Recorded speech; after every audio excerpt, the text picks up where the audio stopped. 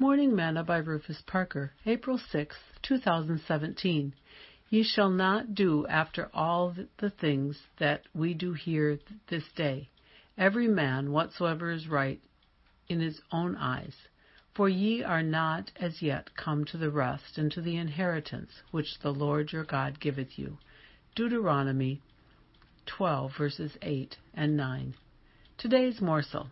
If you are a parent and have ever taken your kids on a trip, then you have heard these words, "Are we there yet?"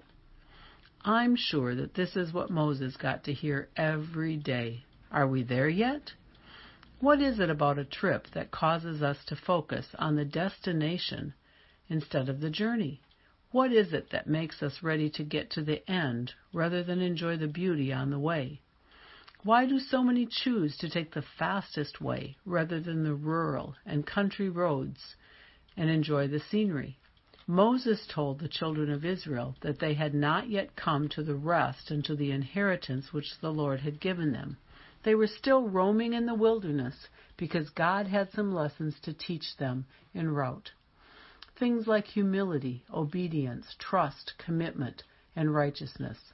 I wonder if the reason we are not seeing and arriving at our final destination is because God is trying to teach us some lessons yet. Sing just a closer walk with thee. Grant it, Jesus, is my plea. Daily walking close to thee. Let it be, dear Lord, let it be.